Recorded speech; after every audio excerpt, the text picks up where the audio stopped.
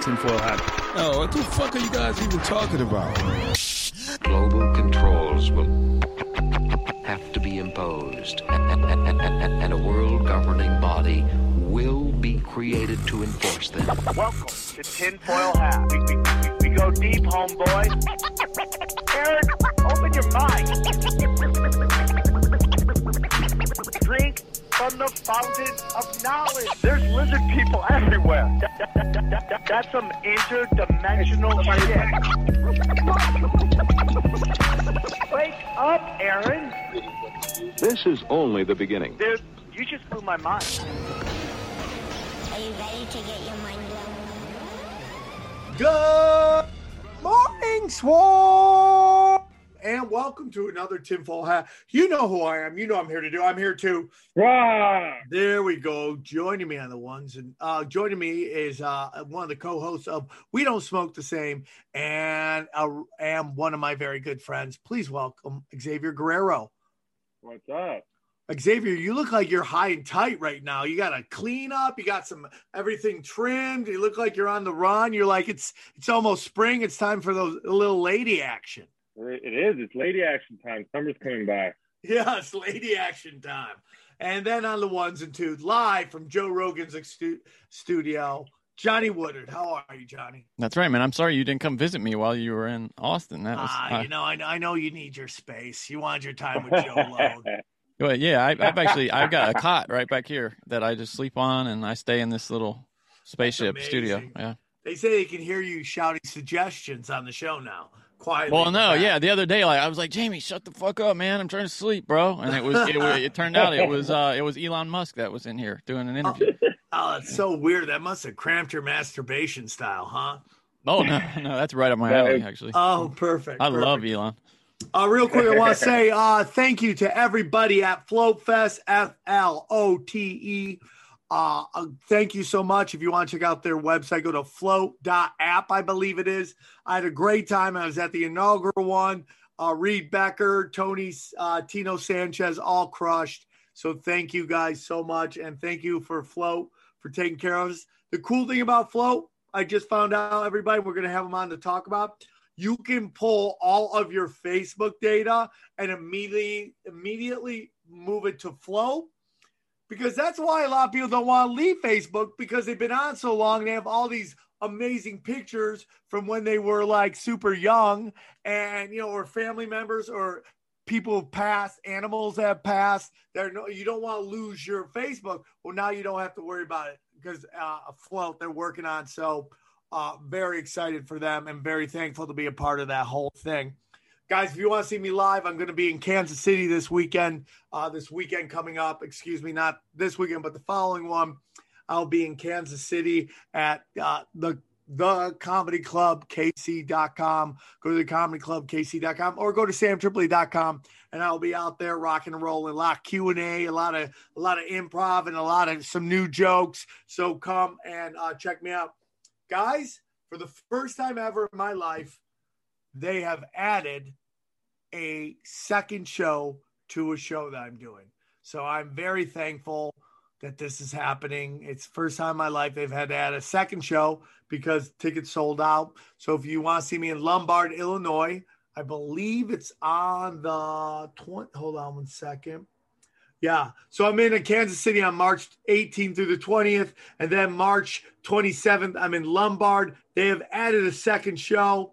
And then I will be, so go grab those tickets. And then I'll be in Austin again on April 9th through the 10th. Come hang out there. And then we got some other shows coming up. All those links will be available at samtripoli.com. So go and check those out.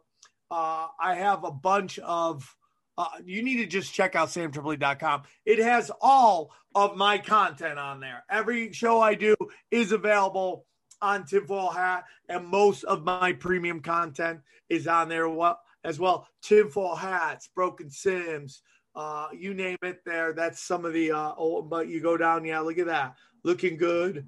So we got a whole bunch of stuff on there. All my channels are there. All my website, Cash Daddies, Punch Drunk, Union of the Unwanted. All those episodes are there, and they're being uploaded as we go. They will all be caught up today. Broken Simulation. Look at that. Look at that. Look at that. Johnny does some of the best thumb drives, and then all the Union of the Unwanteds are there as well. Then Punch Drunk, some old Punch Drunks. So it's samtripoli.com. I'm going to have my own Discord where you can go, and it's going to be my own Discord. They can't take us down. So that's going on there. And you're going to be able to get premium content there as well. So, and I'm going to be doing live streaming. So go check that out. If you want to see premium content right now, you can go to rockfin.com/zero. I have Zero over there. I have the greatest of all time sports talk over there. You can find Tinfoil Hat over there for free. And then we're going to start putting Broken Simulation over there. And word on the street is wink, wink, wink. They're going to start having Conspiracy Social Club over there, but don't say anything, and you didn't hear it from me. We're going to get We Don't Smoke the Same over there, and hopefully some Broken Simulation there as well, because I'm helping them build up the comedy division. So check that out. If you go to patreon.com/tinfoil hat, you can get my daily doses there. You get at least 3 episodes a week. Again, Rockfin, you can get my Zero, my spiritual podcast. That's ROKFIN.com/zero. Now, why do you like Rockfin? For $10, you get all that content, dog. All that content. So go check that out as well. If you want to support the show, maybe you might want a new t-shirt, huh?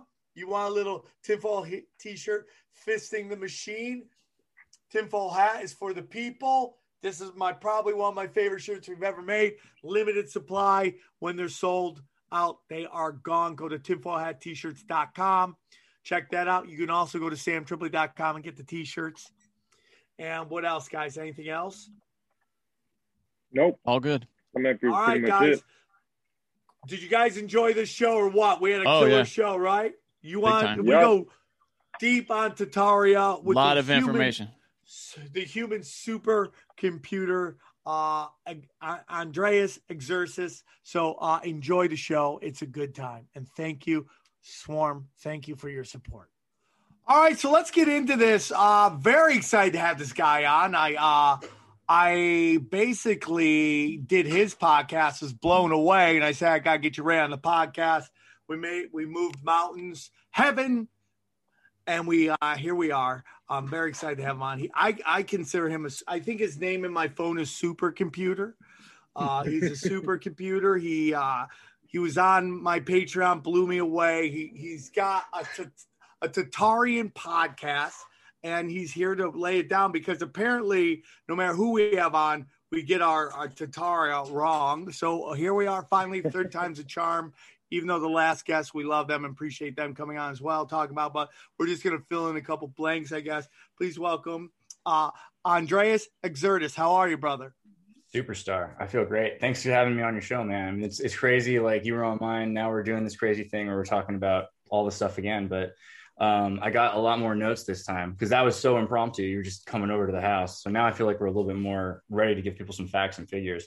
Not that there's anything wrong with the last guest, I'm sure, but like, you just want to have as much data that you can like kind of circle around as possible. So yeah, I don't want to make anyone think we weren't happy with the last episodes. They were both great. The first one was Melted Mountains, and the other one was Rome Didn't Exist.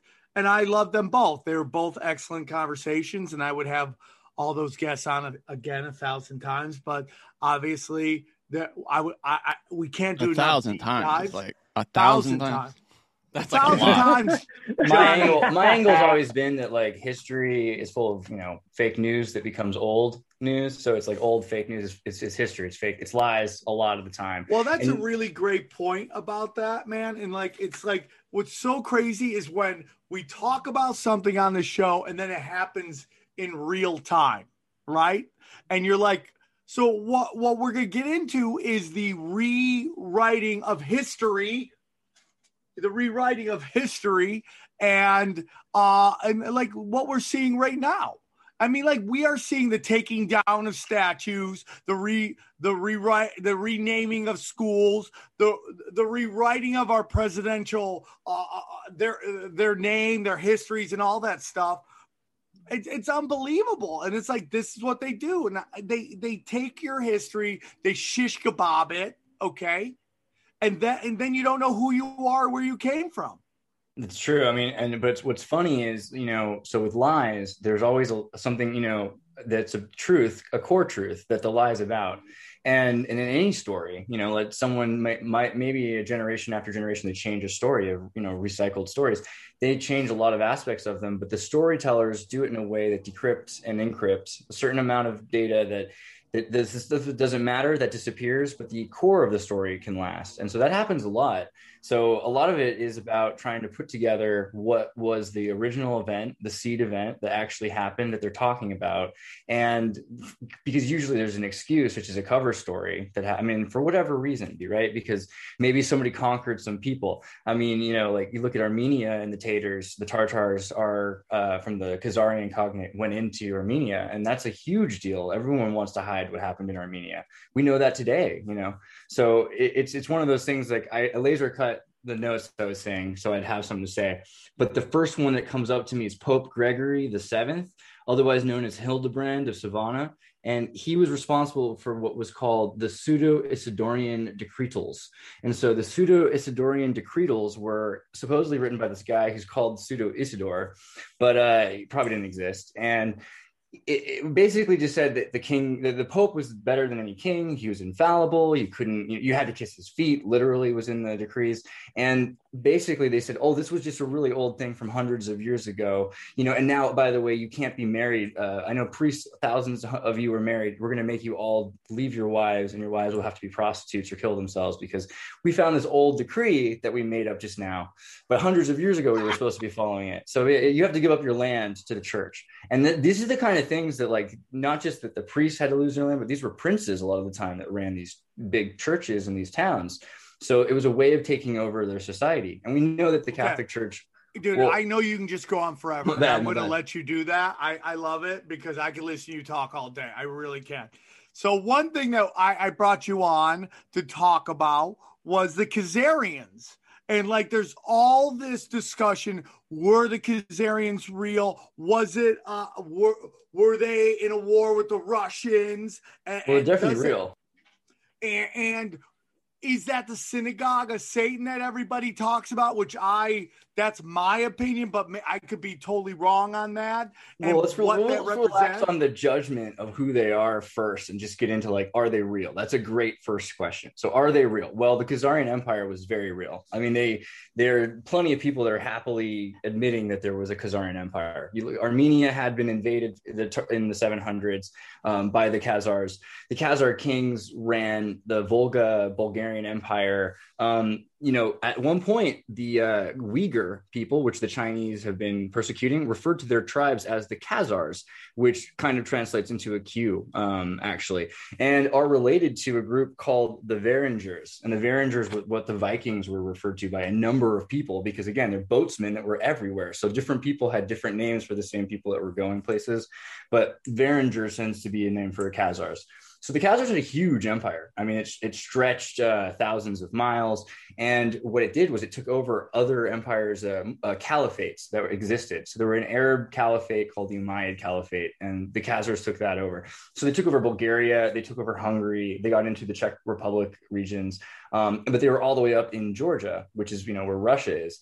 And there's even a book from Peter Fleming, the brother of Ian Fleming, who wrote James Bond and I think Willy Wonka, right? And he has a book called News from Tartary, because they referred to China and Russia, that region in between, as Tartary. So that's the thing, is Tartary and Khazaria are on the same location on the map. Was there a war? Was there a war between these two? And huge one. Somebody tweeted this. I'm like, oh my God, I think you might blow my mind. Was World War II about erasing the history of Tartaria? Well, I mean, it was about, Tartaria had already been pretty well erased in the 1800s. And so that's another interesting thing, is that there was a resurgence of people who knew about the history of Tartaria. And there are the grandchildren of these emperors and then these prince kings of Khazaria that wanted to bring back their empire. And the Jesuit connection is a big part of this as well, because there's a thing called the suppression. Let me find the card for you. The suppression of the Jesuit Society I have that one somewhere. Yeah, okay. As you're looking for that, guys, I want to tell you about Lucy Nicotine. Okay, Lucy Nicotine is a company founded by Caltech scientists and former smokers looking for a better and cleaner nicotine alternative. Okay, finally, tobacco alternatives that don't suck. Okay, research and developed for 3 years to be made for people, not patients. Okay, Lucy has created a nicotine gum with 4 grams of nicotine that comes in 3 flavors: wintergreen, cinnamon, and pomegranate. Okay, Lucy has lozenges with 4 milligrams of nicotine in cherry ice flavor. Okay, if you love nicotine, you know smoking ain't good for you, okay? If you talk to Native Americans, they used to love to smoke tobacco, okay? They love to mix it up, and there's nothing wrong with trying another alternative. Get that breathing out of your skulls, okay? Out of your lungs. Use this product, okay? It's one of the best out there, all right? So it's 2021. Get rid of your cigarettes, unplug your vape, throw away your dip, and get Lucy nicotine gum or lozenges, okay? This is the real deal. A subscription to Lucy comes directly to your door each month. It is so simple, you don't have to leave your house because Lucy has delivery down. Boom, right to your house. So here's what's going on. Tinfoil hat listeners, go to lucy.co, C-O, and use the promo code tinfoil to get 20% off all products, including gum and lozenges. Okay, that is Lucy, LUCY.co, and use the promo code tinfoil hat at checkout. Okay, please, this is it. I have to give this disclaimer. Okay, warning: the product contains nicotine derived from tobacco. Nicotine is a addictive chemical. Lucy.co, and be sure to use the promo code tinfoil. So one thing that blew my mind and why I got really into this Khazarian thing is and I was watching this video on it. And so what always used to bother me was that Israel never recognizes the Armenian genocide. It always bothered me. I go, why is that? For people who like talk about their genocide, why would they not recognize this other genocide officially? And then I saw a video which explained that the Khazarians, when you go far enough, are Turkish.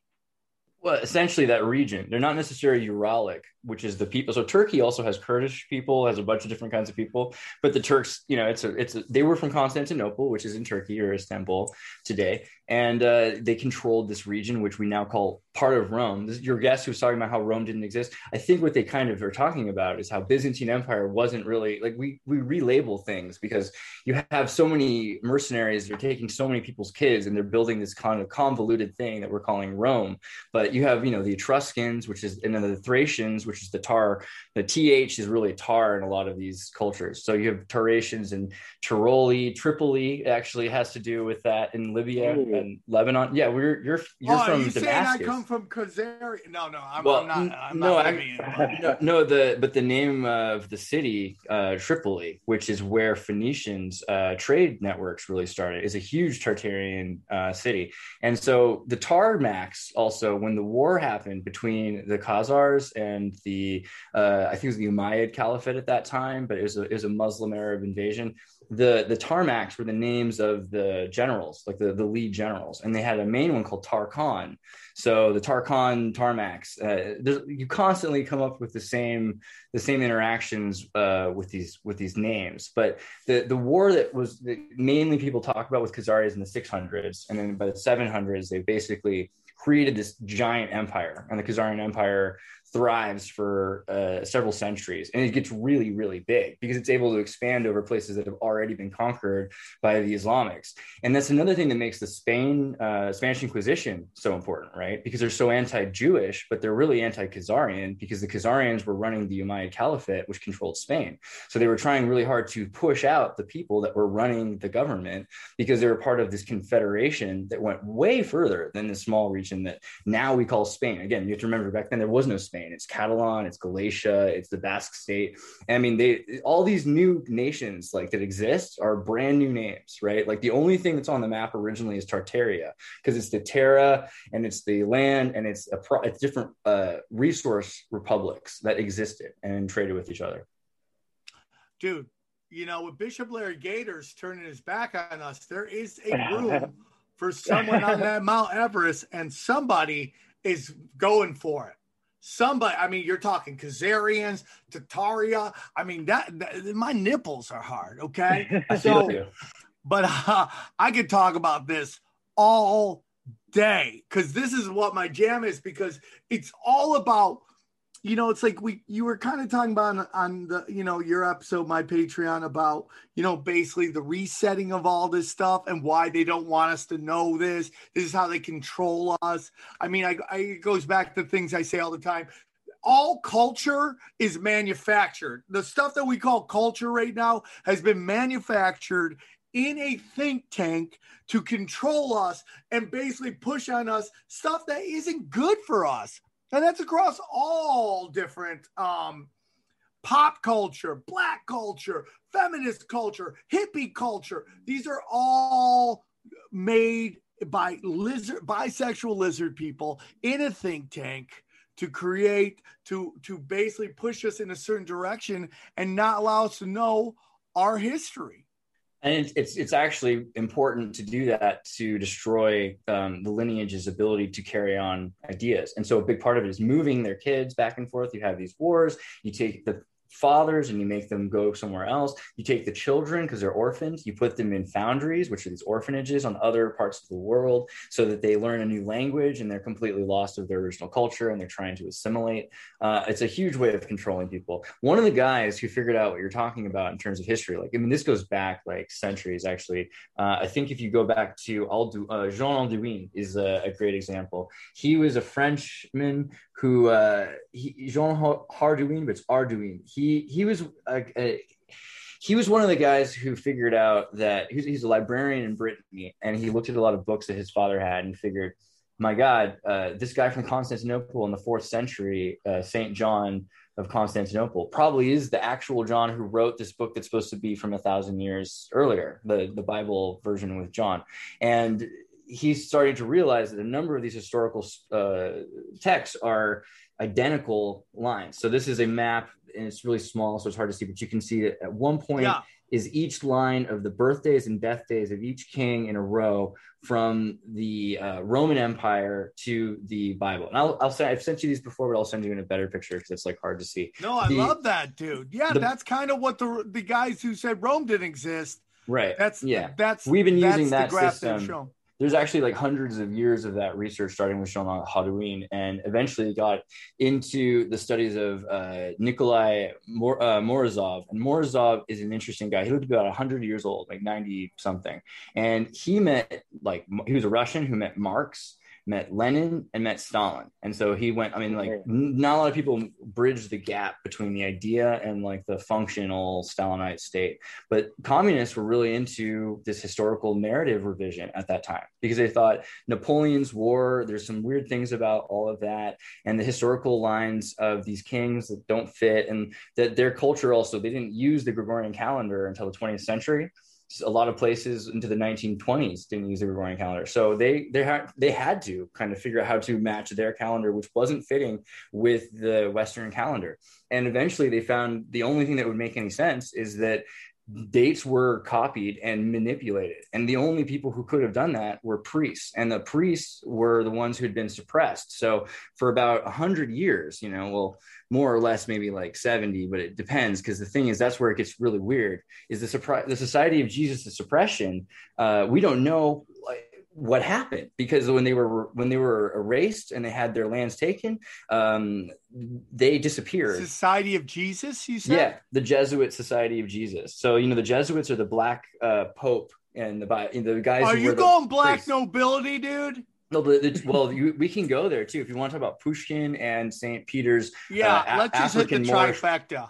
This is important. This is important. You have to do it. One of the main reasons is because racism is like really pervasive in like the community of truthers for some reason, which is like really sad. Because like the main thing about Tartaria I find interesting is it's a non-ethno state. It's a confederated trade networks of different kinds of diverse people, and you have these crazy examples where like Prince was talking about the founding fathers of America being partially African descent. Like, and it's obviously true in Louisiana and all of Nova France. It's all down in Brazil. I mean, it's tons of like Jose Francia, who was the king of Paraguay, or president of Paraguay rather, but same idea. He was, partially black. I mean, we have tons of these examples, but Russia too. So Russia, you have St. Peter. He adopted a kid supposedly who was a African slave who was Abram Pushkin, and that's the grandfather of Pushkin, the writer who was like considered the greatest writer in Russia. And he had 11 kids with 11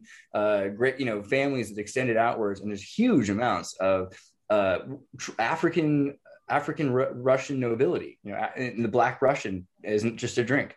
So this is the thing. Like, we're so used to hearing that there's this dynamic in terms of race, but really it comes down to there's specific families, like you're saying, that have control over certain regions. And the Jesuit priests were often descendant of specific royal lines. And so you had these certain families that went out and then they would conquer a place, and then they would instill this, you can't have a family. These kids are bastards of these princes, and they call everyone father. And so they built this weird kind of, not to say that the Catholic Church doesn't do some good, but it's also like this weird Marxist theology, liberation theology, that everyone is an altar boy for this foundry, and like, that they did this in Paraguay and in Japan. Half of Japan was Catholic for a while before they killed a third of Japan. Like, the world was really dented and changed by the Jesuits. Wow. Yeah.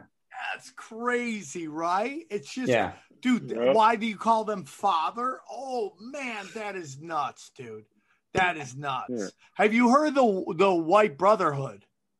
Tell me more. No, that's Amy says. She says there's one level above the Black nobility, and it is the White Brotherhood that's even higher. That I'll have to dig deeper into that. Well, I love that. Amy nails it all the time, so I'm interested because then when you hear about White Brotherhood, what do you start thinking about? Redneck, like racist. He's like, here we go. Here's where they're flipping it again. I was Captain Planet, Agenda 21 Santa Cruz kid growing up with like vegetarians, so I don't. My first thought actually is they're Saturn worshipers, and so the next is Jupiter. Here we go, dude. He's hitting it all, Johnny. Why don't you look like you're having fun? I'm having loads of fun. Oh yeah, he's going for it, Johnny. Blue Chew for rock hard dick on you. That's right, Blue Chew. Dropping big D's on you. Guys, when's St. Patty's Day? Anybody? When is it? March, dude. St. Patty's Day. You want to get lucky like a leprechaun? Huh? You want that girl to diddle your pot of gold? Huh? Then you better get yourself some Blue Chew, all right? And stack that gold, rock hard gold for that lady, okay? That's how it's going. If you want some action on St. Patty's Day, get yourself a little bit of Blue Chew action, right? You love Blue. Dude, I go on the road with Tino Sanchez. He always has some Blue Chew. He's like, I'm always ready all the time.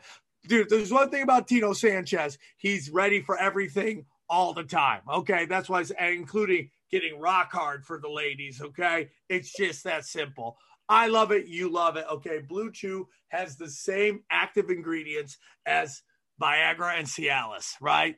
We all love it, right? Aren't you tired of going to the gas stop and getting a Mega Bowl 5,000 or a Naughty Tiger 90,000? I don't even know what those numbers are. I don't need to know it because I don't need to go there anymore. I can go to BlueChew.com, work with their online pharmacists to figure out exactly what's right for me, okay? Fill out answer some questions, fill out some stuff, get a prescription, and get the Blue Chew rockin' set right to my house, okay? You can have it in a discreet bag, or I ask them to write them big dick energy on my bag and pin it right to my front door so the neighbors know the missus is getting taken care of. Okay? That's what I do. I don't even know if I could say that all in Spanish. I'd say it right now for you. Let them know hammer time. So all you got to do is go to BlueChew.com, use the promo code tinfoil. Okay. Blue Chew is prescribed by licensed physicians. So you don't have to go to the doctors. Okay. Or doctor's office or wait in line at the pharmacy, shipped right to you. Okay. Again, that's BLUE Chew.com, promo code tinfoil. Okay. And get weird, my friends. We appreciate them sponsoring the show. I guess I should also mention King Joseph the first. So this is the Portuguese king who had lost control of Portugal essentially because he was nearly assassinated by the Tavora incident. And so in Portugal, like last summer, I went there and I found this public urinal, which is a salted street that's barren in the middle of nowhere. And there's a sign there. I wish I had the sign. I don't have it, but it says something to the effect of, this is the spot of the, where they hanged and castrated and murdered the Tavora family's royal nobility who had their peerage taken from them after they attempted to assassinate King Joseph after the earthquake had destroyed the palace. So there's this giant earthquake, destroyed the castle, and the king's living in a tent and he doesn't know what to do. And then someone tries to kill him and his chauffeur. And after that, they wipe out a number of important people that are associated with the Jesuits. And so this starts the line. They're like, we got to get rid of these Jedi Sith dudes that are trying to take over our whole world. And it all culminates in, I think the Mission is the movie where, like in Paraguay, you see the Jesuits are like, you know what? This doesn't belong to the Portuguese or the Spanish. It belongs to God.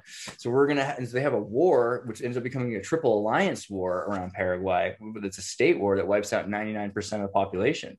And what? 99% is a lot of people. So, I mean, you have to also know that Paraguay used to be like pretty much 100% literate, like university educated astronomer, Jesuit trained kids. They had women and men both that were fully literate. Like it was probably more literate than just about anywhere in the world, even today.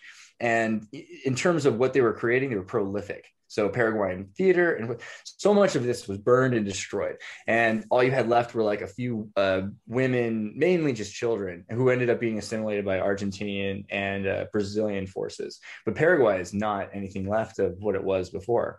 I mean, there are some Guarani that have kind of wandered around, but like even so, the Guarani are kind of, so they tackled, Paraguay, completely wiped it out. But over the next couple of generations, the Jesuits were banned all over the world, except for maybe in 2 or 3 places. So in the United States, peculiarly enough, in the 1800s, 17 to 1800s, for a little while there, the Jesuits were kind of hanging out, and they lost control in British Canada, but they were in parts of the United States, and then into Russia. So under Catherine the Great, like the Jesuits were allowed to keep a kind of quiet coup attempt going. And then over about 50, 60 years, they had the last pope removed. They managed to manipulate the Franciscans to sort of take them over. Is that where the black nobility comes into, that they put the pope under house arrest, or like he stays in the Vatican for like, they said like 50 years. And that's why they call it the black nobility. Well, there's 2 kinds of black nobility. So one thing is there really are black families from Africa that were powerful in Germany. And so the House of Wilhelm are descendant from Berbers that probably intermarried with black people, and came from Africa. And so Rammstein made that music video about Deutschland recently, which has got just a black woman playing Germany. That's historically based on what is to be believed about black nobility in the Teutonic Order. But if you go back beyond that, the idea of these 13 families that made up the Knights Templar and Ignatius Loyola and like who the Crusaders were, they were royals that were princes from a Tuscan region. How black they were, I don't know. It's not like the most important thing necessarily. Well, not that they're black people, but that's the name of them based on the period was considered black and dark. I mean, it's not necessarily okay. So also, there's this idea that darkness is God. So Lucifer is light, right? So if Lucifer is light, what is that? God, right? Yeah. So this is the Saturn worshipers, you have to remember. So their whole idea is Saturn's another black sun. And I don't know if you guys remember the solar eclipse, but I remember thinking about that black sun story. Oh, that gets into Tecumseh. Good job. Thanks for that. Thanks for that No so problem, much. dude. So Tecumseh comet. So you might have heard of Napoleon's comet. You might not have, but hopefully the last guys talked about it, but it all comes around Tecumseh. So Tecumseh is a guy who was a Confederate. Now you hear that and you think the Confederate Americas, and you're right, a Confederate America, but not the United States Confederacy in the 1860s. I'm talking about Confederate Indians that were, the Native American tribes that had a confederation of Iroquois and Algonquin Indians that lived all around. And this is what Benjamin Franklin and a number of other founding fathers said was a bigger inspiration to them than the socialized pedophilia Athenian state of Greek Hellenistic democracy that everyone thinks is like the American history is all this Greek thing. I mean, no, it's like not. It's really, it's really from American tribes that were interacting with each other. So Tecumseh was very important to trying to revolt against. Well, he was okay. The Nova France thing was fine. The French were really used to xenophilia. They weren't afraid of travel. They liked to have sex with people that they traveled to see, and they had new families, and they created like hybridized communities. And so for a lot of it was like they were bringing Moulin Rouge prostitutes to Indians and trading them so they could create families of fur trackers. So America was like pretty different at first, but then it got into the Indians were being beaten by the British, and the British specifically were like Saxon traders were trying to take over and not following their deals. So Tecumseh said we have to stop them, and they had this huge civil war. And again, this is a civil war, but it's a civil war of Confederate tribes and of colonies that are fighting with each other over what is America. So you could call it a real war, but it is what it is. It's a number of different kinds of people. But the main thing about Tecumseh is he said that a comet would come, and it would be a black sun would be seen. The black sun would be the result of this comet, and the comet would like last for a long time, and that would be like the end of the order and the beginning of the reset and this new world order, and like stuff that you hear about today from like David Icke or from us, basically now I guess that kind of that kind of stuff was being talked about by Native Americans that were like, hey, I have this bad feeling, I got a bad vibe about these new guys, like I think that it's going to destroy our whole society. So Tecumseh's comet started in 1811, and so this is like you think, okay, a comet, but I don't know if you guys remember, like in 1997, there was a comet you could see for like 18 months straight, and it was pretty important in history. Like the last thing like that was Tecumseh's comet, and it's otherwise called Napoleon's comet because at the same time, 1811, 1812, Napoleon's like waxing and waning in Europe. Like he takes over Spain, he puts his brother in charge of that, and he takes over. He goes into Russia, and they burn down Moscow. I mean, this is the official history. There's a lot to that, but simultaneously, you have the War of 1812. The United States is like and you have to look at the time frame around it because it's this big geological and astronomical events that are happening. So 1808, you have the first, you have the new presidential election, you have the gubernatorial, which leads to the Madison Conquest and the end of the Federalists in the United States. Venezuela, you have the Caracas earthquakes. And so Venezuela is interesting because Venezuela is the Spanish holdout. After Spain's been taken over by Napoleon, you have Spanish loyalists to Ferdinand, right? I think Ferdinand II. So they're all, we want to stay, Spanish in Venezuela, but like so the only way to do that is to secede from Spain, right? Because, it's now Napoleonic Spain. So then there's a giant earthquake on a saint's holiday, which, is bad sign, symbol to the people. So there's a revolution in Venezuela, which ends up destroying the Venezuelan Spanish loyalists in their elite, and leads to a Bolivarian victory. So all around the world, you have this thing in 1811, 1812. It's kind of like a secret war, like a World War Zero that no one likes to talk about. And World War Zero, I love that. Yeah, and I think World War Zero is where the Tartary history is most lost. And I think we'll have to someday do more on 1619 and like 1533 because you can get into the Croatan, and because everyone's talking about 1619 project, right? I think we need to take that over because there's some really important true things about 1619. Like everybody talking about 1619? Have you heard of that? I haven't been on those chat boards, but I guess it's the left. Yeah, like so the mainstream, is saying that Project 1619 needs to be taught in schools, that America's founded on slavery in 1619. It's not accurate, but it's interesting because there are things real. that are well, okay, real. but let's take a lie and make it true, Sam. Okay, so like let's start with the true aspects. For one thing, slave comes from the word Slav. So yeah, Slavs were being taken, and slavery is like this thing that the Moorish Empire originally did, and along the Barbary coast, the Sephard slav traders. This is actual history that's worth mentioning. I mean, it has nothing to do with racism, or maybe it does, but it's certainly not Eurocentric. Second, also, 1619 is not when it started, because 1533 you have the Croatan settlement of the Ranuki, and that's where a lot of basically the king sent a bunch of English people who just disappeared, and they always wondered what happened to them, and everyone said that the Indians ate them. Which is like, dude, what? Like, what? Like, why is this? This is the thing. We do need a change in history, in perspective, because that we're still living in a time where we're thinking that Indians just ate these people because we're racist is the only reason to think that. I mean, if there was That's any what evidence you do with at all, the enemy. North Korea thinks Americans eat children. I mean, well, some but do. not all of us, right? Right?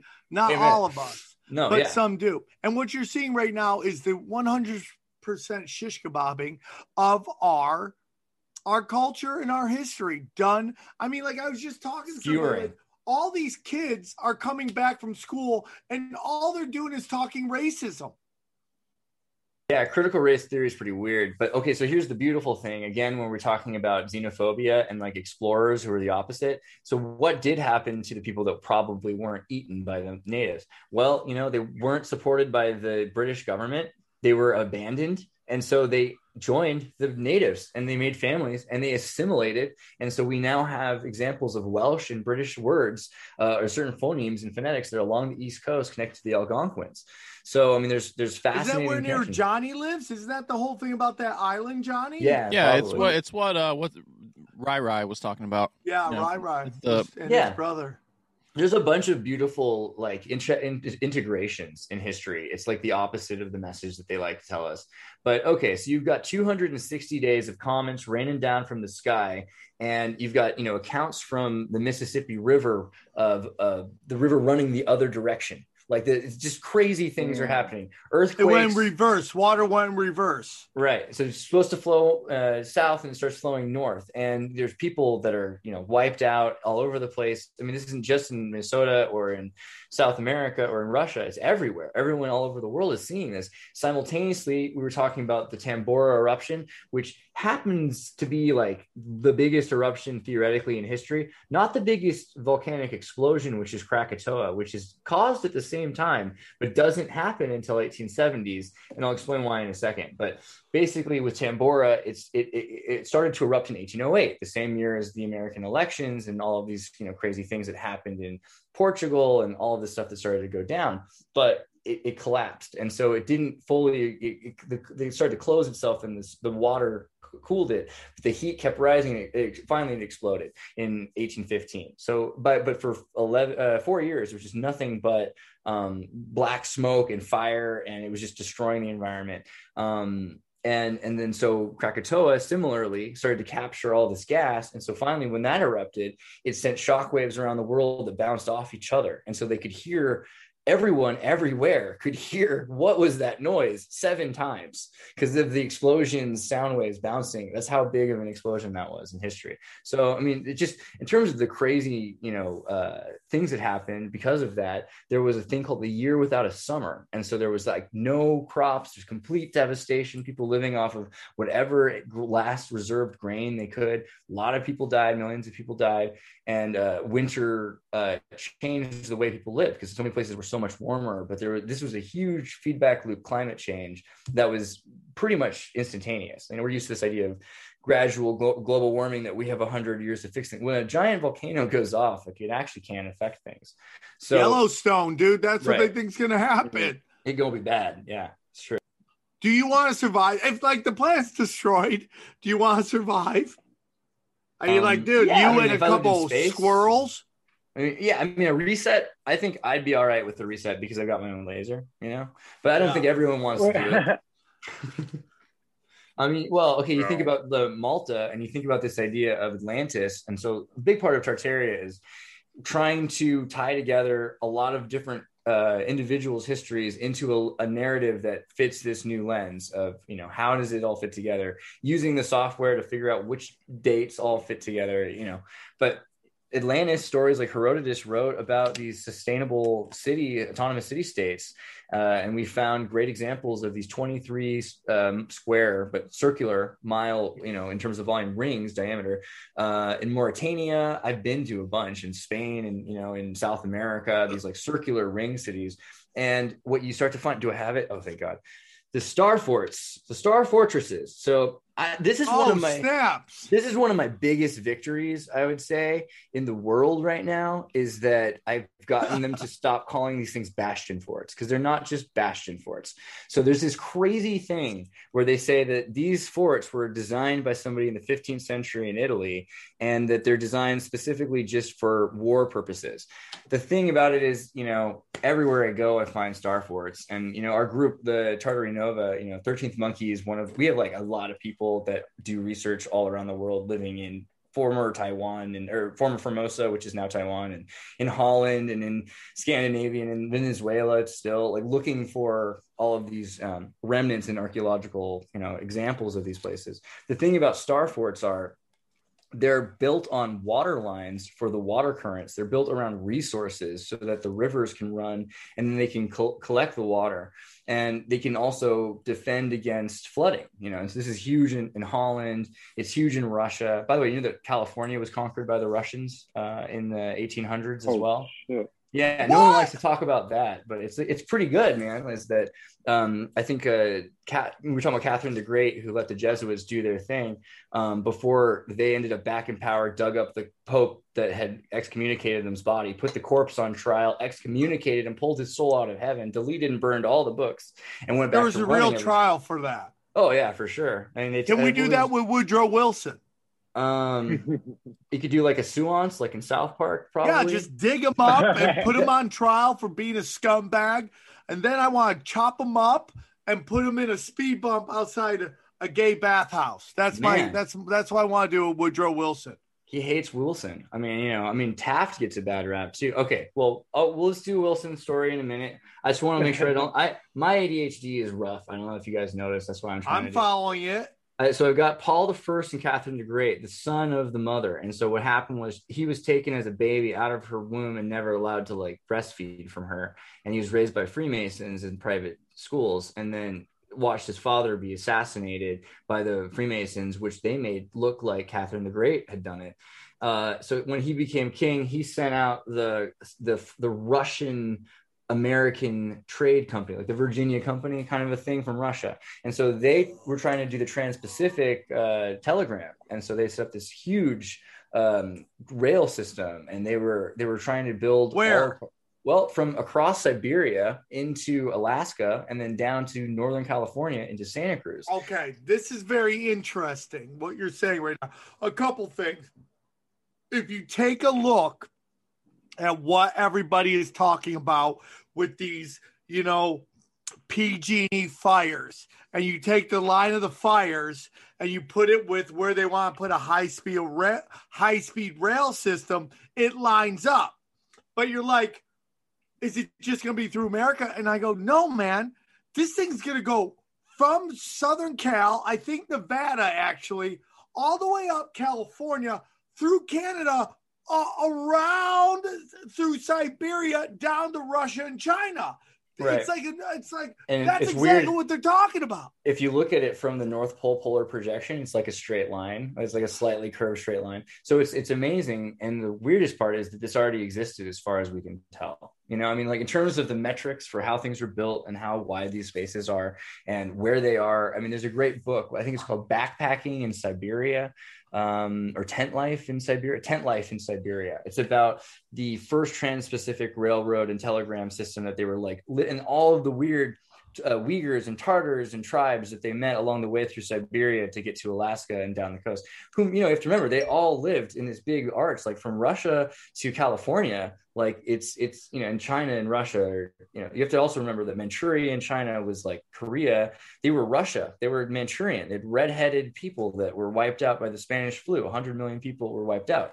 So, you know, for a long time before they called, first they call it Tartary, then they call it Manchuria, and then they started calling it China because of, you know, this Emperor Xin character. But what they call it before China?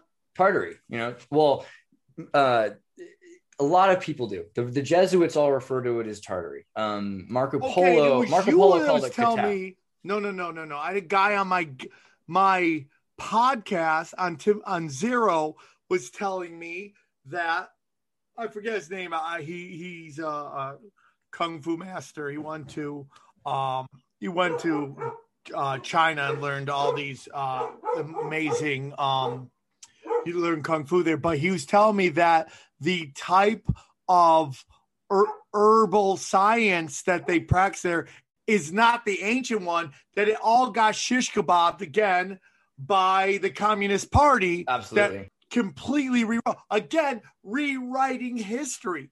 Now, one thing I want to ask you, there's this whole theory I brought up the other day that Alexander the Second, he helped Abraham Lincoln in the Civil War. Have you ever heard any of that? Alexander II, really? Well, whichever Alexander was around during Abraham Lincoln's time. How? I don't know the story. No. What's the background of that? That they had just kicked out all the serf. The Russia had just basically kicked out the Rothschilds. They kicked them out, and then we'll get into what. Well, yeah, there's a lot of thought that Abraham Lincoln was a Rothschild, actually. But yeah, keep going. 100%, and so wasn't. And I think that Kennedy was a Roosevelt, right? I mean, that's the whole theory. They have no problems with taking out their own. But would you say that? I was going to ask him. Would you say that the Nazis are somehow? Hold on, okay, XG. We're literally talking about something, and you want to bring it to another thing. We'll go there. We'll go there. But yeah, we'll answer that. Hold on. Unbelievable. Hold on one second. So my whole theory is that why doesn't the World Banking Organization want to, or the IMF and all those international banking cartels want to work with Russia when they want to work with China? Because, you know, communism, they're both communists, right? They're communists. Right. Now they're using like their communist capitalism thing. Why? And I think it comes down to basically Tataria and the Khazarians. Yeah, it's who wants to own the democracy, right? Because you can have a student government that's run by the students, but they can pick the colors of the flags and stuff, but it's owned by this bigger private school. That's kind of the way that they want to run. And that's Marxism. The history of it. It's like, Why does Turkey get brought into NATO? It makes no sense. Well, unless you kind of take a look at Khazarians. And then on top of that, this allows them to, anybody who messes with Turkey, all the rest of the people have to come in and back them in NATO, right? I mean, Turkey's got clout, not for Turkey. I mean, don't get me wrong. Like, with respect to Ataturk and like some amazing things have happened in Turkish history. Like, I still have to respect the Kurds as well. But like, let's be real. Turkey is valuable for the land. People see that they own and have control over Istanbul, which is one of the most important cities, more important than Rome to some people at least. That it's going to be included in the roster because these are what a state is defined as by Weber is the legitimate source of violence, right? And so who more fitting of a description of that is than the Turks? 100%. I mean, like, in their attack on Armenia, this is all it's legitimized. It's legitimized violence, and it's also ethnocide. I mean, you know, and I'm not like picking. I mean, this is a historical thing in history. I'm Armenian. You could pick a side. Don't worry about that. We're very pro Armenia, anti-Turk. On this I happen to be very pro Armenia, like, as a matter of like just randomly. So I think, XG, you wanted to ask about the Vatican and the Nazis. Is that what you wanted to ask about? No, I was going to ask him. I was doing some stuff about Tartier before this, and I I've heard that they're kind of connected Tartaria with the Nazis because they're considered the First Reich. Okay, let's turn that around a bit. So you've got some Germans who read books who were like, oh, there's this thing, called Tartary. You also have Italians doing it too. Where I first heard about Tartary was in anthropology. Well, I guess my family I watched Taurus Bulba and Slavic movies and the Cossacks. And so there is a kind of a Russian thing about the Tartars.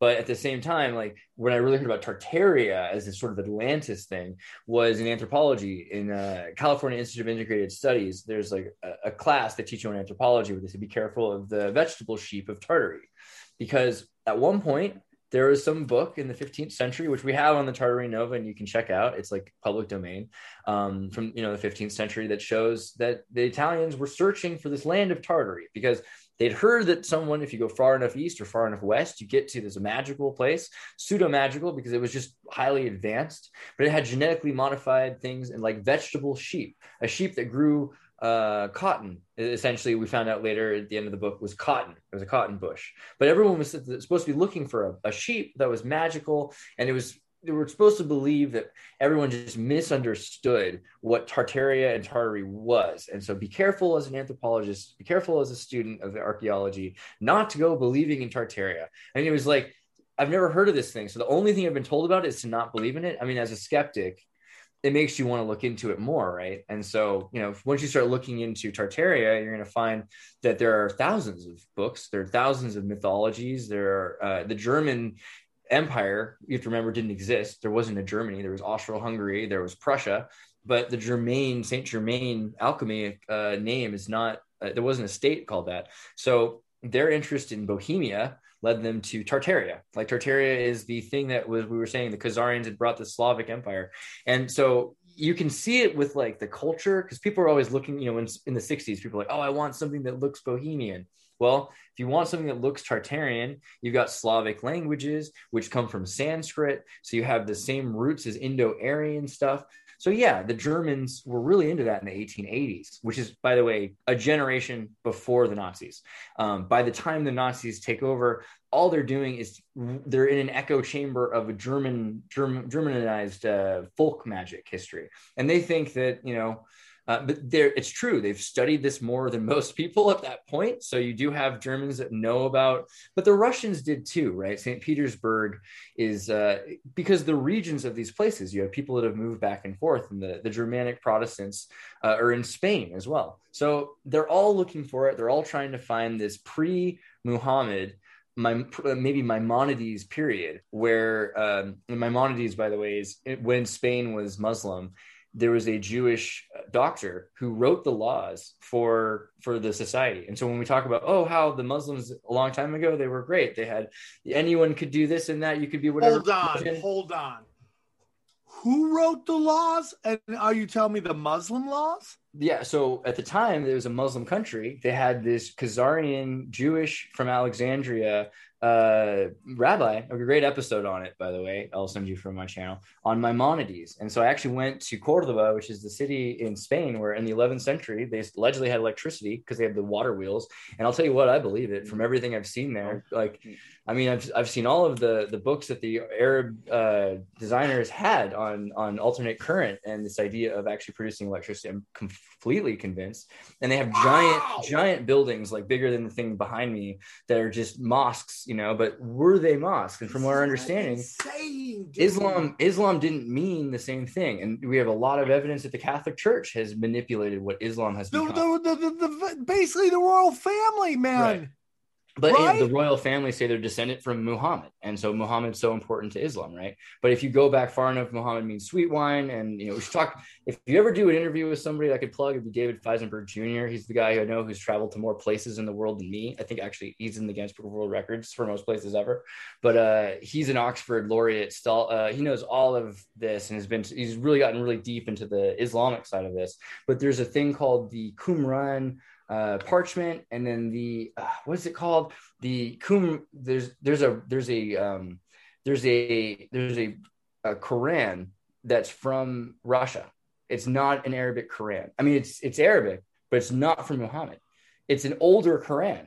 And so this idea, So now you're getting in to what I've been saying for the longest time, that we are seeing books introduced into religions that take these religions in completely different direction. Not completely different, but okay, if a religion is going this way, these books turn them that way. And now they're going this way. And maybe as time goes on, they start going a little bit more. So it's like they're going straight up. Now they're just off 10%, 5%. And they're going in a different direction. The Bible, no disrespect to Christians, the Bible is an amazing book, but what did they leave out?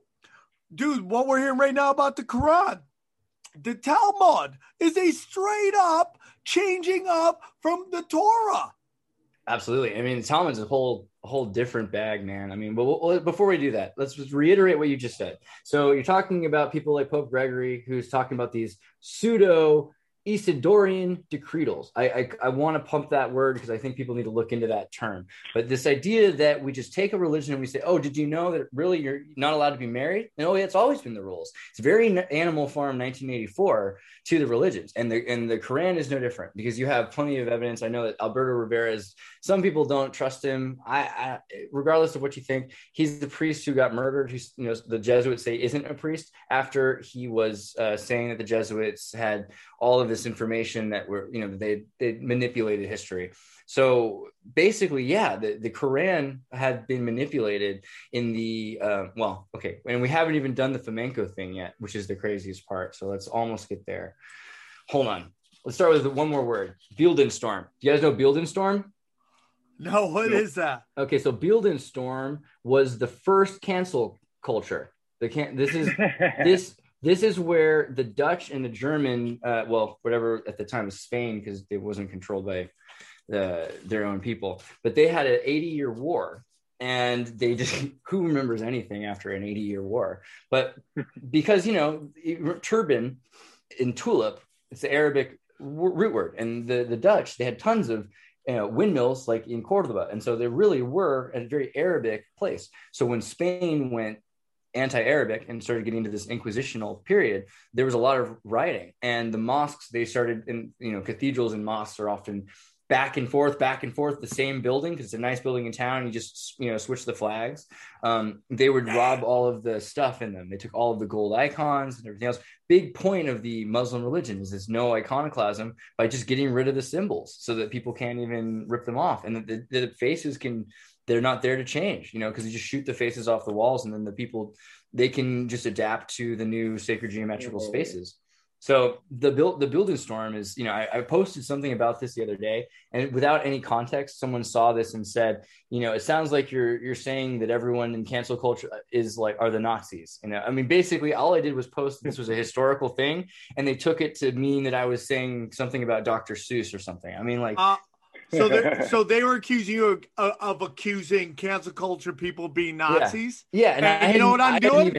I am accusing cancel culture people of being Nazis. It is officially on the record. Johnny marked down that time. Sam Tripoli, it's in the books, accuses cancel culture people of being a fucking power bottom Nazis. There you go. But it even goes back further to Pitchfork rioting mobs. It's like they've always been like this. There's not a lot of progress that's been made doing the same thing. So this is a true story. I was going to tell on Broken Simp. I'll tell a little bit here.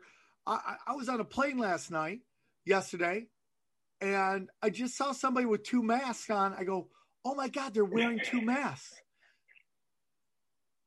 And behind me, the seat behind me, the woman is, yeah, because it works. I go, how do they breathe? They go, they can. I go, no, they can't. Yeah, they can. And I go, and then I whispered to Tino, I go, this is some retarded shit. Her boyfriend jumps in, maybe you shouldn't say that word. I go, what? He goes, he literally says this, there's children. I go, what? And are they retarded? Yeah, that's what we're up against. I flunked first grade. I am retarded, okay? I can say my own word. You can't take my word from me, all right? But the truth of the matter is, it's like you can't. Dude, they're not going to have to grab us and throw us in the camps, we'll gleefully fucking twerk all the way into there. That's what we're going to do. Well, you know what you do is you just say, you're right. And then when they hand you the peanuts, you take off your mask for the rest of the flight and eat one peanut for every 30 seconds or a minute. Like, I was thinking about that. That's what I do. Well, okay. So then we got Napoleon has the Treaty of Tilsit with Alexander. And so this is where the Russian king and Napoleon, actually, if you can see that picture, it's a picture of the dude, they're kissing, man. Like, making out, yeah. Almost every picture I've ever found of this is them making out. There's a couple where they're just like head cheek to cheek, like holding each other. But it's like, yeah, it's a pretty weird vibe. I don't know. It's not a bad vibe. It's just, it is what it is. You're gonna, I mean, it'd be a really interesting movie, right? Like if there's this kind of homo romp, erotic, like that cowboy movie, but it's about Napoleon and Alexander, I'd at least want to see it, you know? I mean, dude, Richard Pryor banged Marlon Brando. Anything's possible. That's a good way to look at life. I mean, when you hear that story, you're like, okay, boom, there are no rules. Yeah, well, it's a visual that's hard to get out of your head, you know. Yeah. Now you can't stop seeing it. But yeah, so basically you've got the beginning of this period is in 1812, and the whole world by World War II has forgotten most of this, but into the 1870s you have holdoffs. So you have the Tartar state, actually, of Tartarian revival of Tatarstan that happens in the 1870s in northwest China. And so, but by World War II, that's when the Spanish flu happens, and it kind of feels like there's some biological warfare there because it wipes out 100 million people after they bring American soldiers on trains with chickens, they get kind of an avian flu, and then they export it. And so it comes from the United States. And so this allows for the wiping out of, you have to imagine millions and millions of people. That includes specific families. And so these families that are running things like in Manchuria or, in Northwest China, even, they're all completely replaced. Yeah. And so the iconoclastic period, like you're mentioning in China, is really interesting because you lose all the royal families, you lose the original writing systems, you develop a new simplified writing system. They burn all the old books. They start introducing new books that they say are the old books. And yeah, the idea that China is anything like what China was 100 years ago or 500 years ago, God, is laughable because it's literally too. It's one dominant, like I do a joke about, it's an ethno state. Wasn't before. It's literally one ethnic group. You know what it was before? 310 ethnic groups so far that I've really gotten deep into in China. There's about 52 languages left in China that are spoken by 1,000 people each. 52 out of the 310. And you know how many they're going to be in about 100 years? One. Because those are all gone. Most of those people, they're just they barely keep that for the same reason the Germans were going to keep a Holocaust. You know why? Because they wanted a museum. So it's scary over there for that reason. Like we want to keep culture alive. Louise, dude. Jeez Louise. It's unbelievable. Yeah, dark. Dude. Yeah, it is dark. I mean, like so much of everything is just manufactured, right? I mean, it's just like the coronavirus comes out of Wuhan, or that's what they want us to believe. It came out somewhere. That the Resident Evil logo, that's pretty interesting, right? But I mean, let's be a little careful. We could always go deeper. I would say let's tread on things that are 100 years old or older for now, because I don't want to get in that much trouble on my first one. But let's look at China. Dude, I'm all about trouble.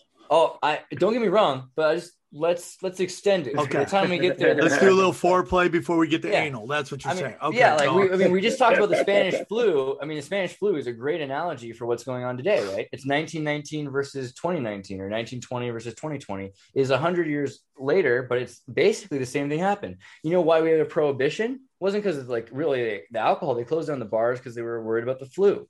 They closed down schools. They closed down society. Yeah, in 1919, when the Great Influenza happened, they closed down society and put everyone in masks, just like they did today. I mean, it's a playbook. Do you know the guy who was in charge of the medical commission looks exactly like Fauci? You have to see the guy literally looks like a clone, like some Matrix deja vu. But there's some. So when I first got into a lot of this stuff, I was mainly just kind of interested in synchronicities, and I was like, well, history probably has things that happen kind of. Like, you always hear history rhymes or history repeats itself or whatever. But that's when we started finding out like some of this stuff literally is the same event, but it doesn't always have to be. I mean, so with China, you have literally the same thing that's happened today. Like they're completely forcing everyone. Yeah, there you go. Look at this. Look at this oh my God. Right. I mean, so this is the kind of thing that we're going through where there's kind of a playbook that they're using. Okay, so in terms of China, let's like you want to do the rimming of it, like as you say. There's the Chinese ghost cities. Is that what you can consider foreplay, ribbon? I wanted to sound classy, but let's. I don't even want to know what second base is to you, dude. Which is very interesting, dude. I mean, go on. How about those giant cities that have no one living in them yet, right? So China built these huge ghost cities for whatever's going to come next, right? So what is that plan? Is that just for the Chinese ethno-state? Well, considering how the New World Economic Forum is working with China, I don't think so. I think that's why they're not working directly with Russia as much. Russia already has a reduced population. So it's kind of easy to imagine how they can control that huge amount of space. And even if they were to completely remove the Russian people, which, like there obviously have been implements headed towards, but Putin's done a pretty good job of kind of protecting it. And they have organics, like they're doing the right thing in certain respects to try to keep their population at least sustainable. But China is not. And so we're headed towards a point where it could easily be expats from all over the world that end up in these new Chinese cities that are designed for whatever comes next. I think that's what's interesting to me about the Tartarian reset is that we look back and, there's plenty of evidence of Tartaria. We always look at society as being, this is the highest point in history. And that's a bad way to look at things. Often people had really great things going for them. I mean, even if you just look at what we believe to be true about Rome, Rome had aqueducts that were incredible, like in fountains that were like the free water systems of Rome were incredible. And the Phoenicians doubly so with their uses of alloy, and the Berbers, by the way, you're talking about the word retarded, like, the Tartarians, there's a bunch of things like tarnation and, the derogatory uses of Tartaria, tar on your teeth and tar feathered and tar baby and all of these things, they legitimately do come from Tartaria and from disrespect and derogation of the country, because they wanted to bring it down and make it not seem like this elevated magical place with vegetable sheep, but actually a place that was just muddy and bad. In the old days, they didn't say retarded, they would say barbaric, and barbaric just meant that you weren't part of Rome. But really, it had to do with the Berbers, who were probably the Thracians or the Tartars. Berber, Tartar, you have the same sounds, TH and P, B and G, D, like often these get reused and recycled because they're just trying to put together these phonemes from Phoenicia. So basically, yeah, we're about to see this giant reset again. And what's crazy dude. Well, but what was crazy is when we look back at what happened to Tartaria, Freemasons, if you look at Morals and Dogma by Albert Pike, which is like the 33rd degree Freemason text that you're supposed to be killed if you have, he mentions Tartaria 13 times. I mean, the idea and why they robbed it, because if they wanted to take it, because it was powerful, but they were nepotistic. They had their sons were in power instead of the meritocracy of foundlings that the Freemasons built. And the Freemasons really kind of become more powerful because the Jesuits were excommunicated. So for a period of time there, they needed some other group. And so, there's a huge correlation between the Jesuits and the Freemasons for that reason. But yeah, when they hid the history, they hid a lot of the technology. And we're seeing resurgences of that technology. We're seeing, I think we talked last time about the Pantelegraph machine, which was the first fax machine in the 1800s.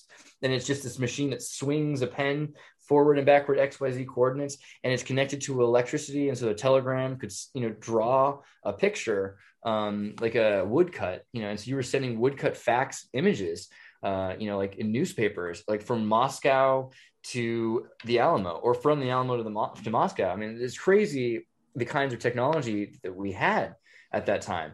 And so a lot of that stuff, giant diesel or alternate current motors and the things we hear about with Tesla, there's allusions to the fact that these things were just what they discovered from what had existed in either Lemuria or Tartaria or Atlantis. Do these families always survive this? Well, I suppose not, but these certain ones seem to be doing all right. You know, I mean, obviously you could wipe out and you could change order. There's a trapezoid below the triangle, right? So we're mostly part of this trapezoid.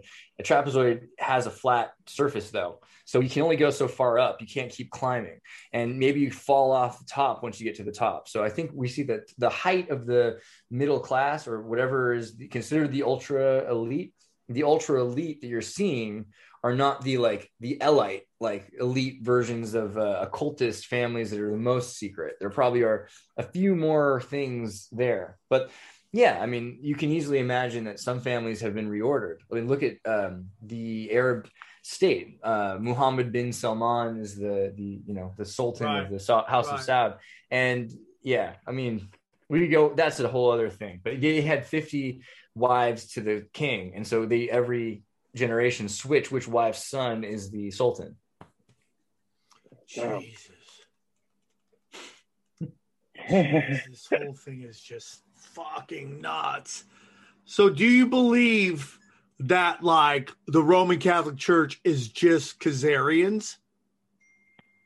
I think that the families that run the Vatican are there are families, and they're specific families, and they've been in power for a very long time.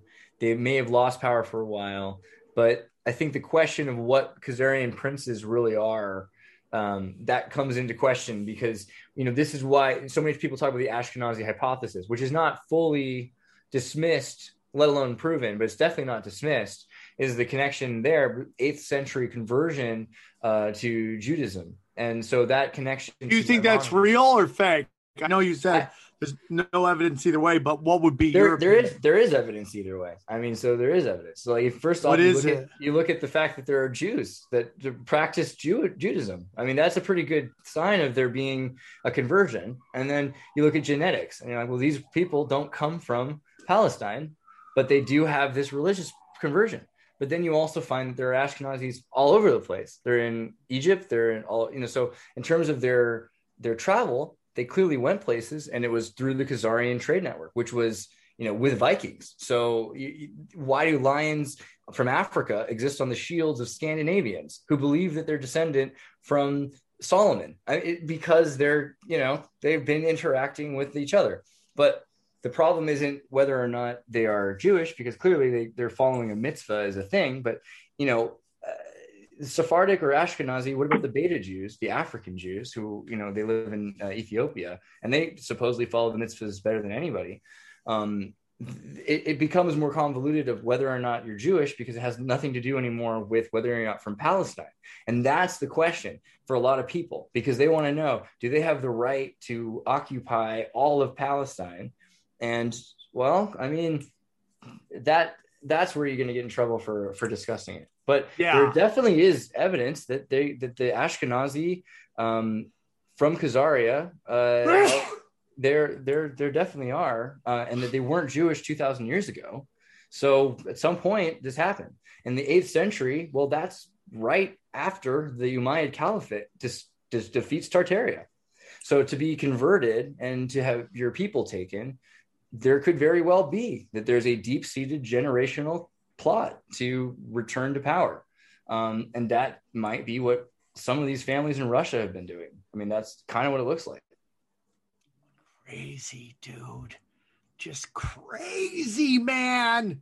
Have you ever heard the Passar family? I can't think of it. What is the Passar family? Basically, they're one of the... They're believed to be so powerful that they are basically nobody can hear them. Nobody can hear. They don't get listed anywhere. They own everything. So was it Marie Antoinette that got beheaded? Yeah, she did. Her son, I believe, is David, right? David was put under Freemason control, from what I've been told. The Freemasons, all right. So somebody snuck them out and switched him with his like special needs brother or cousin, right? They switched him out, snuck him to England, where King David, I believe it was whoever's the king was at Tate, put him under his control, and then sent him to the United States with like a butt ton of money and gave him like 50,000 acres and a shit ton of money. And supposedly the Pissar family is the one that at one point owned everything. And supposedly, after generations, they lost their power and the Rothschilds took over. And there's this whole belief that the CFR is just basically a trust of the Pissar family wealth and corporations. It's PAYSEUR family. And it's like super deep. A lot of people don't, when they have children, they don't even get social security numbers. They're completely and utterly off the grid. We've done some episodes on it. And the funniest thing is okay. I'm looking at this right now. Yeah, this sounds just about exactly what I believe. But the idea of the 13 families in general, right? That there's supposed to be 13 families. Yeah, what's the whole thing? Well, so one of them, according to this thing that I just found looking up the Pissars, is that they are one of the 13 families. But the 13 families are supposed to be descendant from the 13 tribes, right? And so the 13 tribes, we hear it in biblical terms a lot, but this is the fun thing. We have Christianity, Islam, Judaism. This is crusade kind of war. They all believe in the same God, and right, like, so it's really kind of a civil war. It's a religious civil war, and they believe that there's this Isis, Ra, Elohim, Israel kind of concoction that gives power to the specific line and lineage. And that's the order of Melchizedek. You have the Aaronic priesthood. The Mormons use this idea of right, and the royal families. They all think the only reason they can do anything is because they're descendant from these specific bloodlines. You go to like most countries, there are a few people that run it. There are a few families. You go to Chile, there's like 13 families. You go to, parts of like Uganda, there's going to be like 13 families. And you go to different parts of Russia. Basically, it comes down to 12 or 13 families. There's sometimes one or two's removed because of something weird that's happened that's made them public.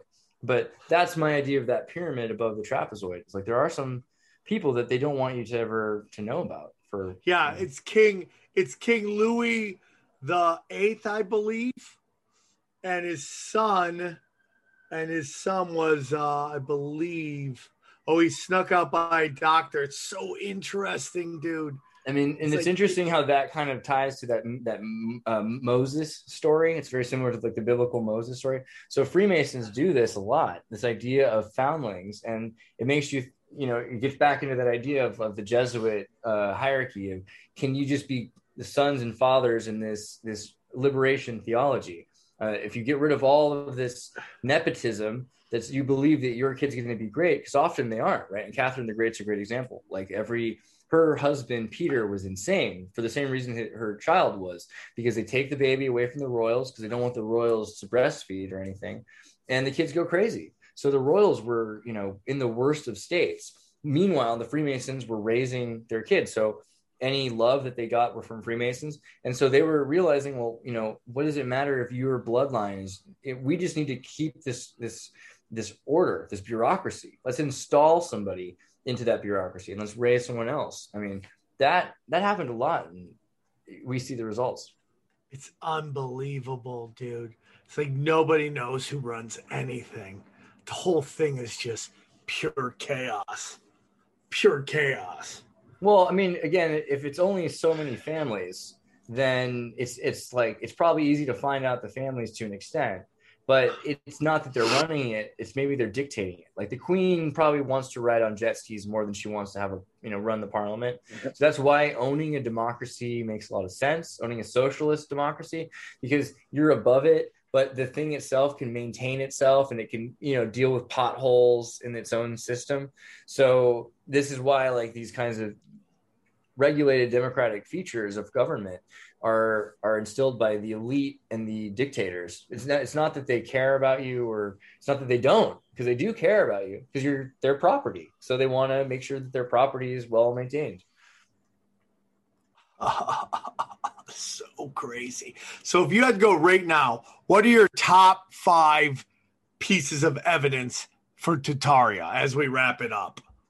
Okay, well, let's say Bellum Tartaricum pretty good book. The documented struggles through Tartary by by priest Martin Martinez is a pretty good look into like some of the first adventures into Tartaria. Check out like any atlas made by Mercator. Like obviously Tartaria is written on all of them. And yeah, like again, like even Ian Fleming writing about his trips to Tartary, like how recent is that we're hearing about Tartaria all the time? It's actually kind of funny to me that we live in a world where we have to corroborate like lost libraries and burnt down books. For me, it's like Tartaria is pretty obviously like it's on maps, it's in history books, you can look it up and find it exists. The questions become what are the evidences of how high of a civilization there was? And so Star Forts, I think, is the second one, because you see all of these city-states, autonomous city-states all over the world that are unique, but they're all like each other. So it infers that there was a culture, a uniform culture that made these things, even though we're told that each one of these uniform things were made by different cultures. It's more likely that they were one.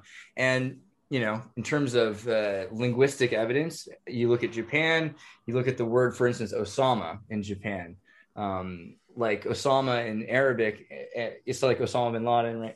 Osama means lion in Arabic, I think, and then it means emperor in Japanese. I think that's right. It's one of the. It also means sun in another language. So you start to find that the same word has been used, and the symbol on these shields is a lion in front of a sun, it's the king's shield. And it's like, so there's these phonetic iconoclastic issues where someone can't read something. The only thing they have is the image associated with it. So then you have all the symbolism, and you go to places like Indonesia and you look at all of these temples. You look at Formosa, which is Taiwan, and you see the architecture. So the architecture becomes the third thing. And you start to see the brick buildings that are relating this thing. And they're not just teepees. They have like really serious architecture in Hungary. And, so there's that. And I say the fourth thing would probably be the trade relationships that they've set up that have lasted to this day. So the oldest rune we have is older than the Scandinavian runes, older than the Semitic texts, older than the Phoenician tiger tablets, older than the cuneiform Sumerian tablets, which for a long time we thought the Sumerian tablets were the oldest. The oldest thing. Hold on, there's something older than the Sumerian tablets. Oh yeah, for sure. It's called the Tartarian tablet, and if you can Google it if you want. It's actually pretty cute. It's a little picture. It's a little circle, and it has it looks like a Pokemon thing basically. What it is you've got two sides of a coin that it's made in clay that show agriculture on one side and animals on the other side, and for my hypothesis, and I think it's pretty decent from what we've just looked at other. I think he's about to pull up the screen share so you can see it. There you go. So that circular one. Snaps! And we found a number of these, but what we understand about the Volga state in Bulgarian, it's like 7,000-year-old language that we can kind of use for whatever we're looking at prehistory, because prehistory is anything before written or before we can decipher. So in this prehistoric point, what we have is this, it looks like futures trading. So futures trading is where you're predicting how much you're going to have and how much someone else is going to have, and you're trading. This is saying, I think you're going to have this much agriculture. We looked at the way that farmers do this today, or at least have done this for hundreds of years and thousands of years, is you go to the fruit of a tree. You see one tree. This is a field of trees. One tree, you measure how many branches it has. You measure how long one of the branches are, and you can use Mendelbrot living mathematical fractal, patterns. Or if you're just a smart farmer guy, you figure out how big the likelihood of the fruit will be on the next year's blossom. How many trees there's going to be in the whole field based on that one tree, and how many fruit there will be on each one of those trees. So he said, I'm going to maybe give 1,000 apples on this side, and next year for you're probably going to have a quarter of all your goats, maybe. And I assume a quarter of your goats will be maybe like 250 goats or something. And so you can see how they've done this, and it kind of arranges a trade. So it's another interesting thing about Tartaria is it's not just this warring place. Everyone's like, oh, the Khazarians in war. It's more that the Tartarians before that, before the Khazar kings, were all about interacting with people to build up this commerce and have a bigger commercial enterprise. The light versus dark. Okay. Yeah. Final question. And Johnny, can you just pause for 1 second? I have to use the bathroom and then I want to end it. Hold on. All right, our final question before we end this great episode. You crushed it. Earth flat, Earth is round. Which one do you believe? Yes. There we go. I agree with that. That's the perfect answer. I think it's whatever you wanted to believe. That is our realm. What do you think we're living in? A realm? You like David Weiss, right? Yeah. Okay, so David's cool, and I do the same. I noticed he does the mint bags. He has the menthol bags, like the burlap sacks. We do that all the time, the Tartarian bags. A guy who we work with who does kind of this thing on biological Earth theory, I think is really interesting because you start to see heart stones. You might want to look into stellium-7. Hold on. You're saying you think the Earth is alive? Yeah. I mean, that's pretty common theory these days. I mean, are we cancer? Well, like we're liposuctioning the Earth. I don't mean to say that that's like good or bad, but it definitely has consequences.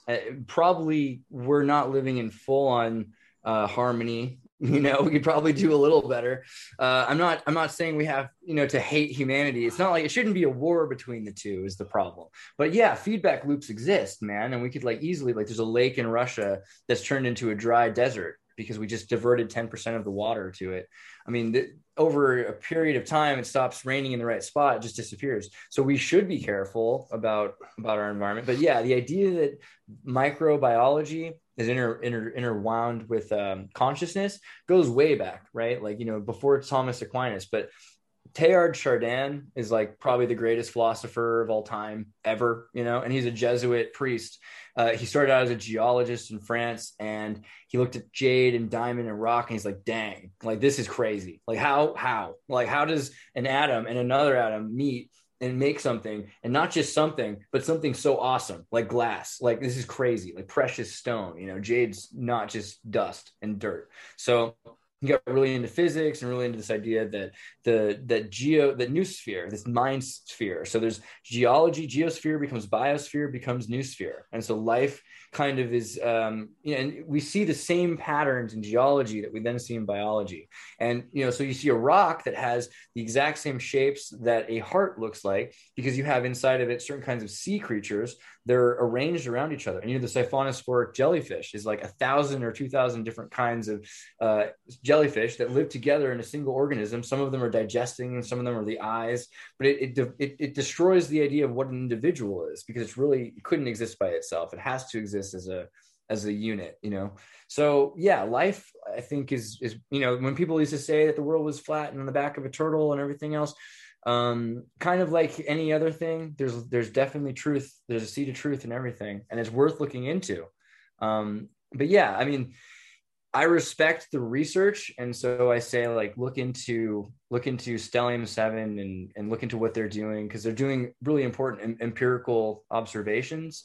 But for me, electric universe, holographic universe, more important than anything else. And the idea of a universe to me also is this thing that we're not just on Earth, we're everywhere all the time at once, not just because of quantum entanglement, but basically, yeah, because we're entangled on this level that's holographically compressed, and we're experiencing it as radio waves from every time it refracts.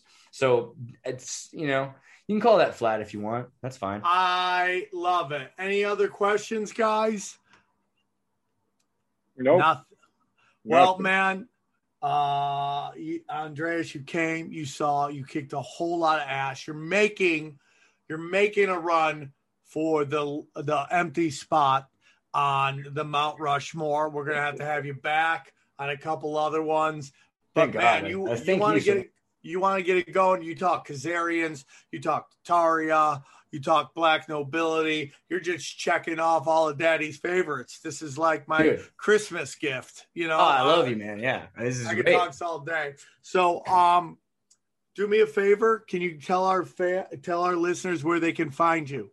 Well, yeah. So another thing, right? Last time we talked, I had this, thousands of members Discord server that existed for years, and then it got deleted my birthday, the night after. You're welcome. You're welcome. Totally. Yeah. No, but it really is awesome because here's the other thing. They tried to say they didn't have to give us back our data and all this other stuff, which in the European Union, they legally do, which is why Facebook and Google have your information privacy thing. So yesterday, the OVH servers burned down in France. We're talking about 3.6 million websites, which will never be recovered online. It's the biggest scandal in news. Like it's crazy. We're talking like if Amazon servers were burned or something, it's huge. This is like the biggest deal, and we're not hearing about it just because. Yeah, so you got to look into the OVH server problem. But to answer your question about where you can find us, now because of that, we have a perma-web alternative. And I think everybody needs to come to this now. Like this is the only way in the future you're going to be able to have any information not get deleted. We're in the burning of the books time. This is the Bildenstorm. So go to the Exertis. You can go to tartarynova.com. is a great way, or exertis.com, and you can find your way to the Exertis Matrix. Enter our Matrix. And the Matrix is the new platform we're using that's defeating the Discord, defeating the Zuck. And yeah, through the Tartary, through the Exertis, and through tartarynova.com. Exertis. Yeah, like that's how you get to the research. But make sure you switch as soon as possible. Like the more important than anything else, get off Facebook and Google and Instagram. Get onto Minds, get onto Odyssey Library. You can find us on Library and Odyssey. Listen, stay on Instagram for the twerking videos, but get off for everything else. You can get twerking videos from free software locations these days. I'm just saying. That's true. That's true. Okay.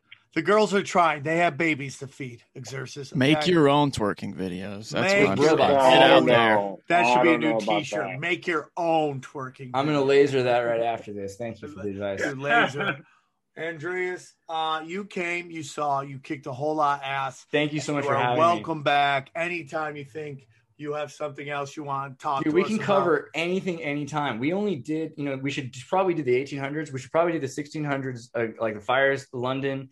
We probably got to do the actual Crimean, Tartar, Armenian genocide. Like, cause I'm all about that. Actually. Yeah, we could do that stuff in a politically correct way. Like, trust me. Like, I think it's important that we get that information. Do you ever come out to LA? Or are you still out there? Yeah. I mean, my family's from Santa Cruz, and I lived in Camarillos, where my mom's from. I'm all over the place, so I'll definitely come. Aren't you going to go? You said you want to move to Thailand for lady boys. Isn't that what you told me? Paraguay, okay. But mainly because the Jesuits, so you're onto it, Okay. Well, guys, thank you so much. This episode met all my expectations and more. Thank you guys so much for being a part of our show, where I feel like our shows have been kind of fire lately, so I hope you're enjoying it. A lot of you guys, again, are complaining about where you can't find this. If you want to watch the show, go to samtripoli.com. Go to odyssey.com, rockfin.com, rumble.com. Broken Simulation. BrokenSimulation.com. It's all there. It's all there. Sam Tripoli is your one-stop shop. samtripoli.com. Go check it out. And it's all there, everything I do. So I appreciate you guys. I mean, the Swarm, honestly, without you, I don't know where I'd be. And I love you all very much. And thank you for tuning in. And we'll see you again soon. Take care. We go deep, homeboy. Aaron, open your mind. Drink from the fountain of knowledge. There's lizard people everywhere. That's some interdimensional shit. Wake up, Aaron. This is only the beginning. Dude, you just blew my mind. Tinfoil hat.